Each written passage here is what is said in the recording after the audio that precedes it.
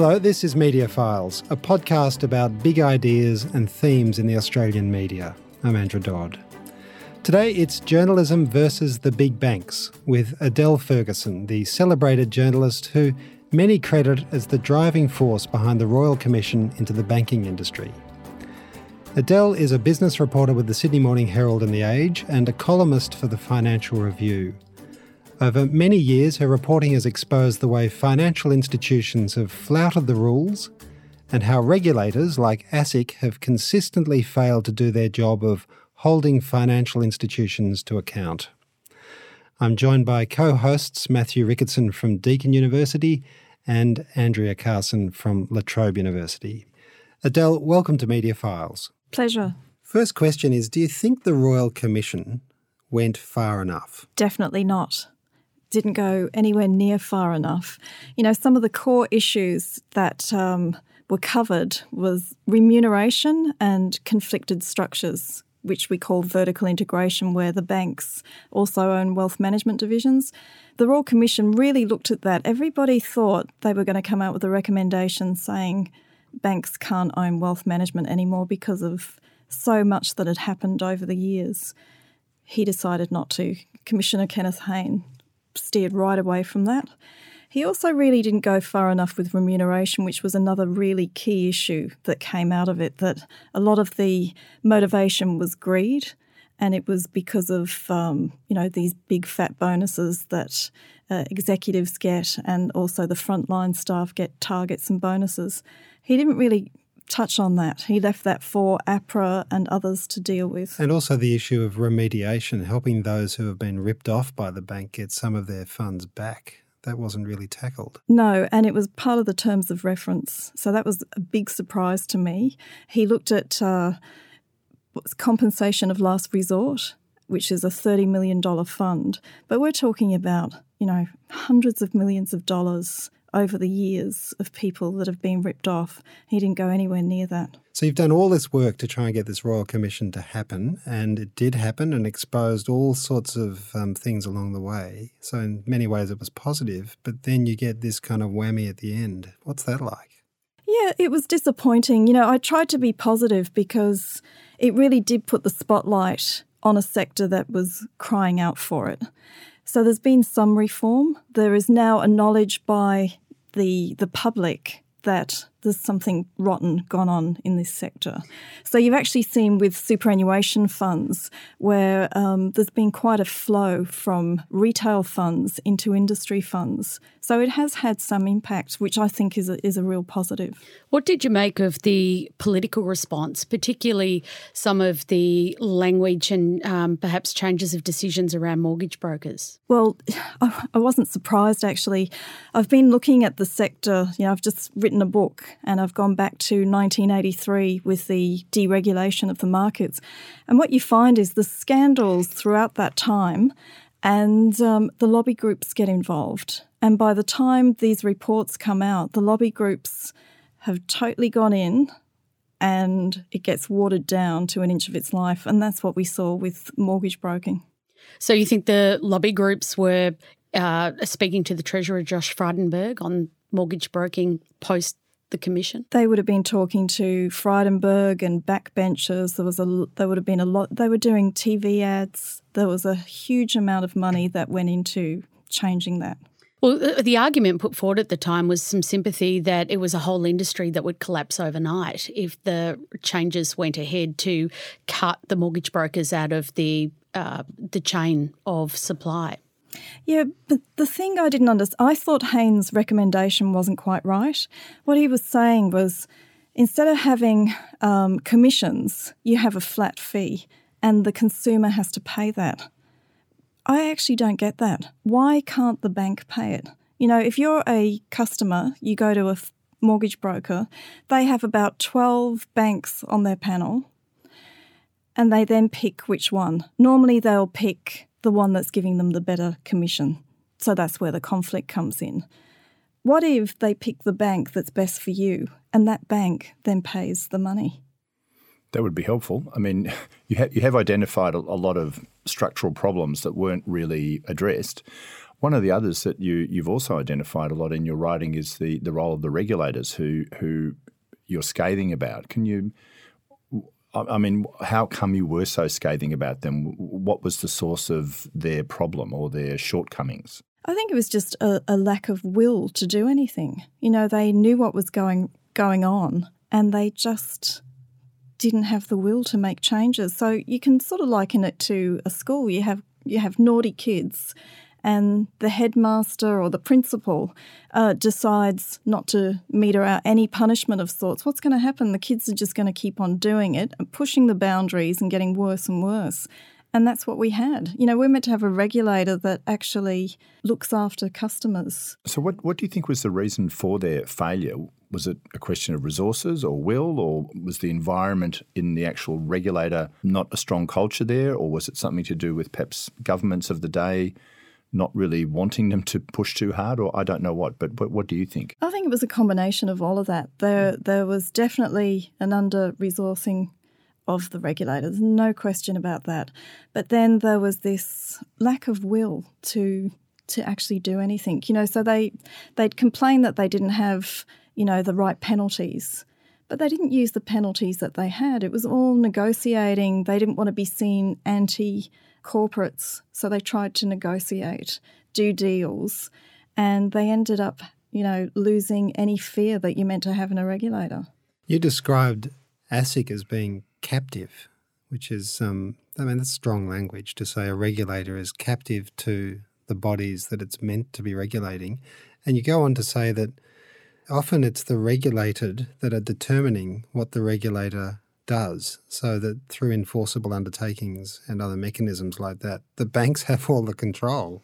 Well, also what you talk about with the ASIC and running to the banks and showing them draft press releases that they were about to release about the bank and what the bank had been doing wrong, and giving them final power of approval over what was going to be written in the press release, which I have to say was staggering. It is, and that actually came out, a lot of that came out in the Royal Commission. And that's where, you know, Commissioner Haynes said, you know, he almost did his head in saying, are you telling me that the regulated is telling the regulator what goes in a press release? You know, and we're talking about words, misleading and deceptive conduct. Those words were coming out of press releases.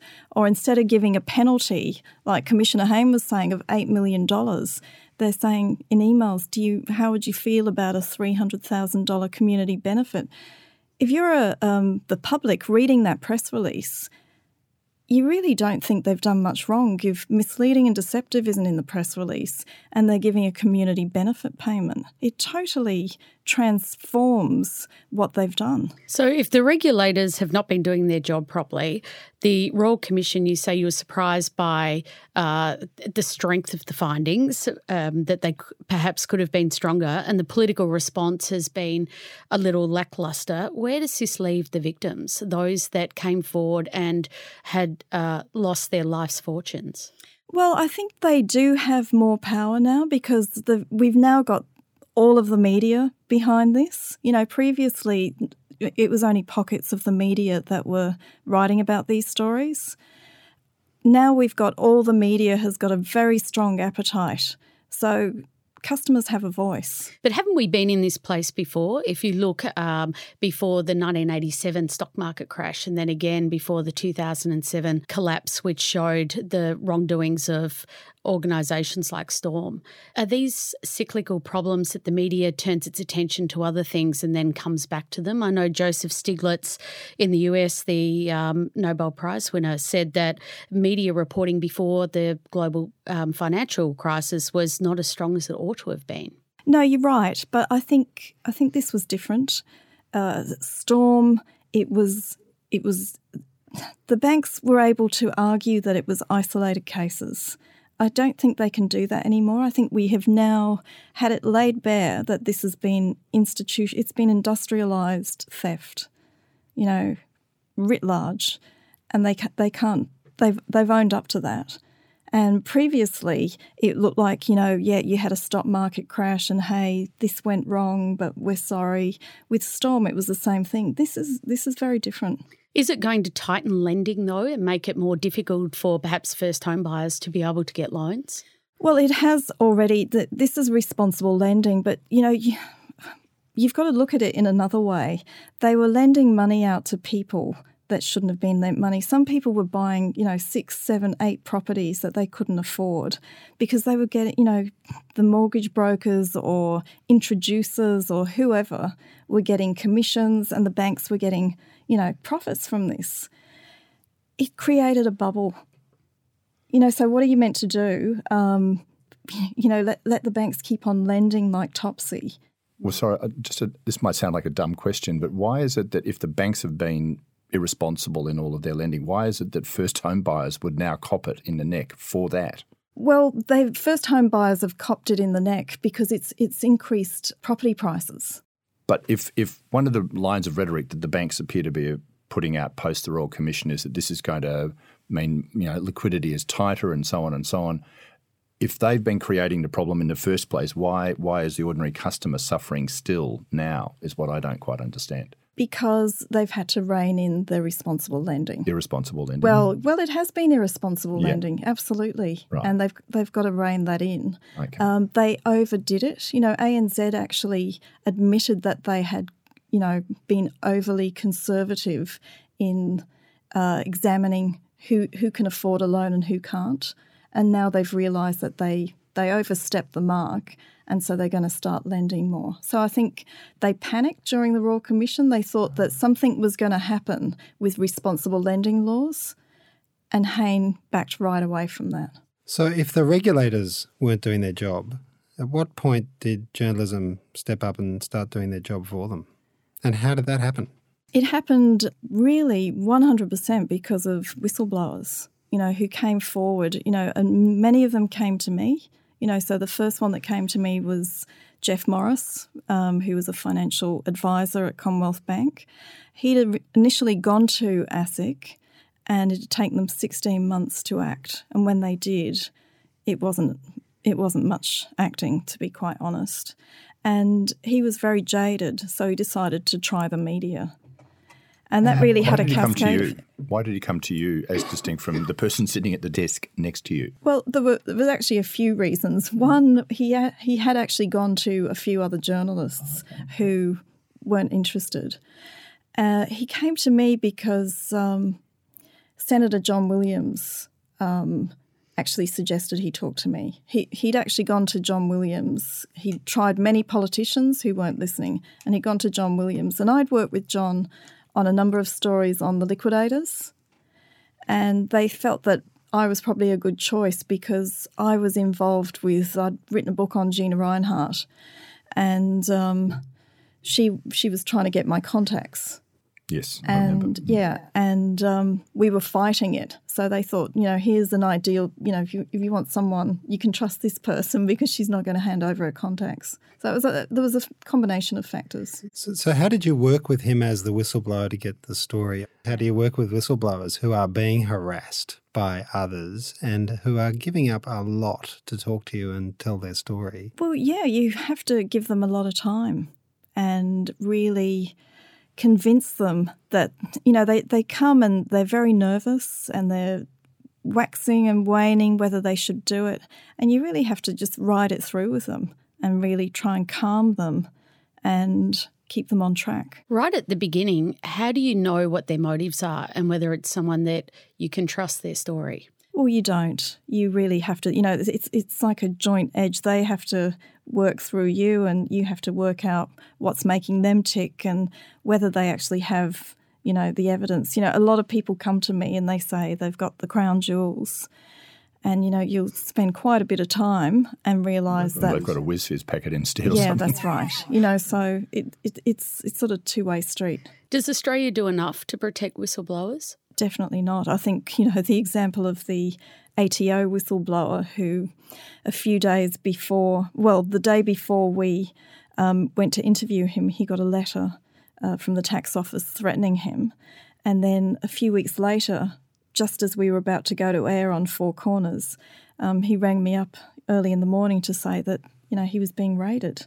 And now he's facing, 160 odd years in jail for breaching 67 offences. And how does that make you feel as a journalist? I'm not implying that you should feel responsible, but you know that there can be heavy-handed responses to whistleblowers. That's right, and you have to, if they don't know, you have to let them know.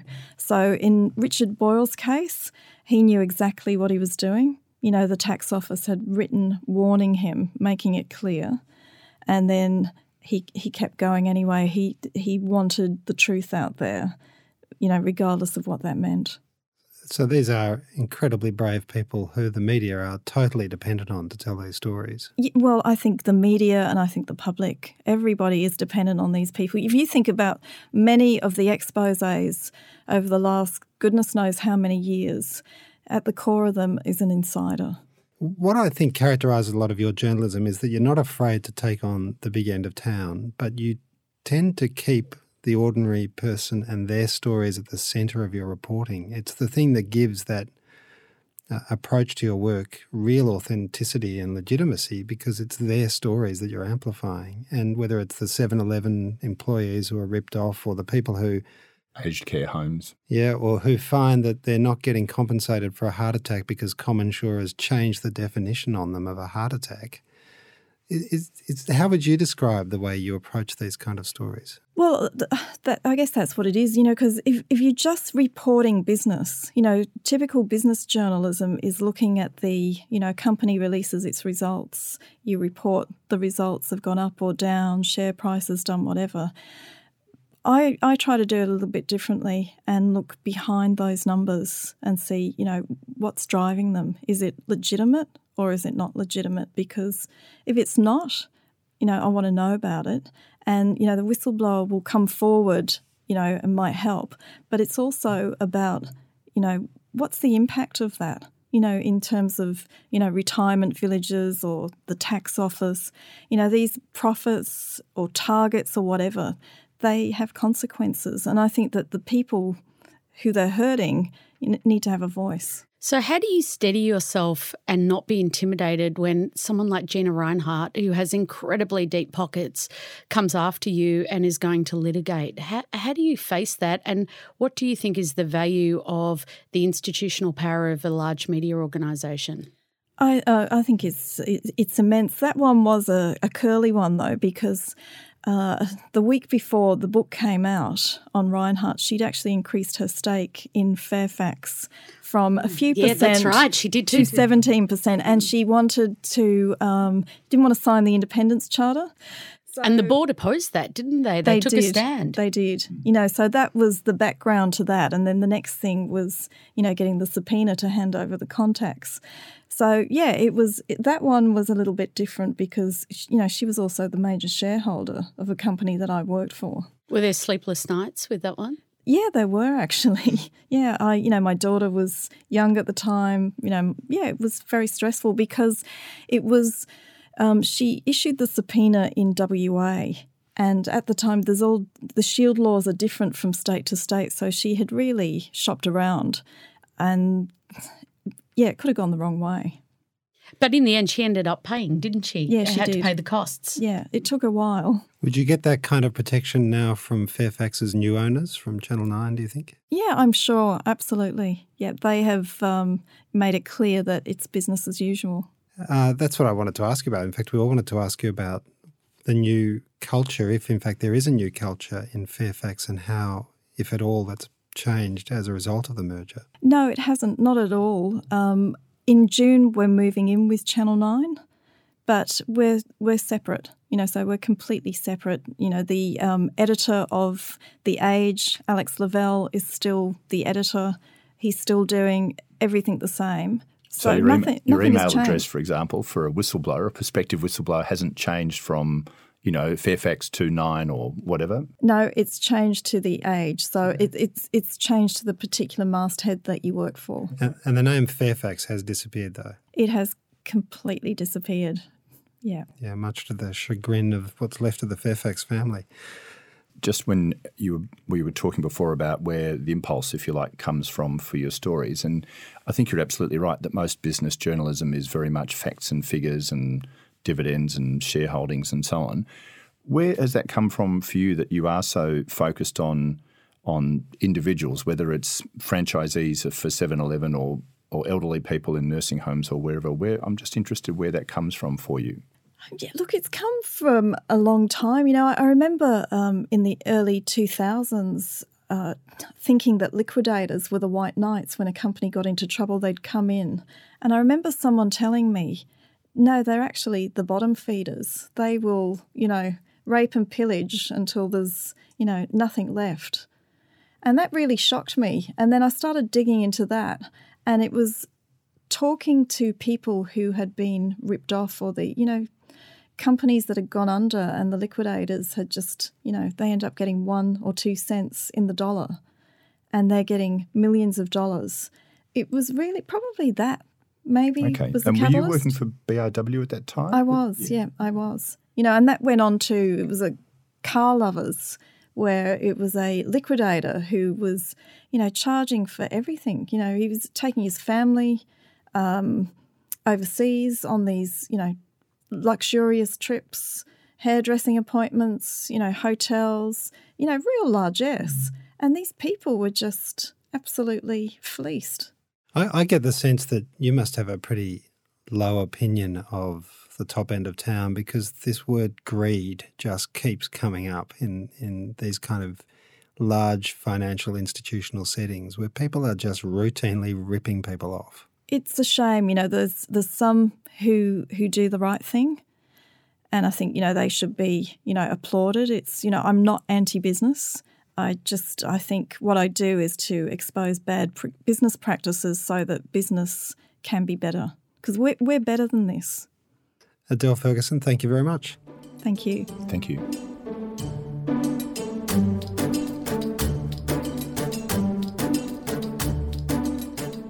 Adele Ferguson, business reporter with The Age and the Sydney Morning Herald and columnist with the Financial Review. This has been The Media Files, which you can download from The Conversation and several other podcast platforms. Thanks to Andy Hazel and Gavin Neighbour for production, and to co-hosts Matthew Ricketson from Deakin University and Andrea Carson from La Trobe University. I'm Andrew Dodd. See you next time for Media Files.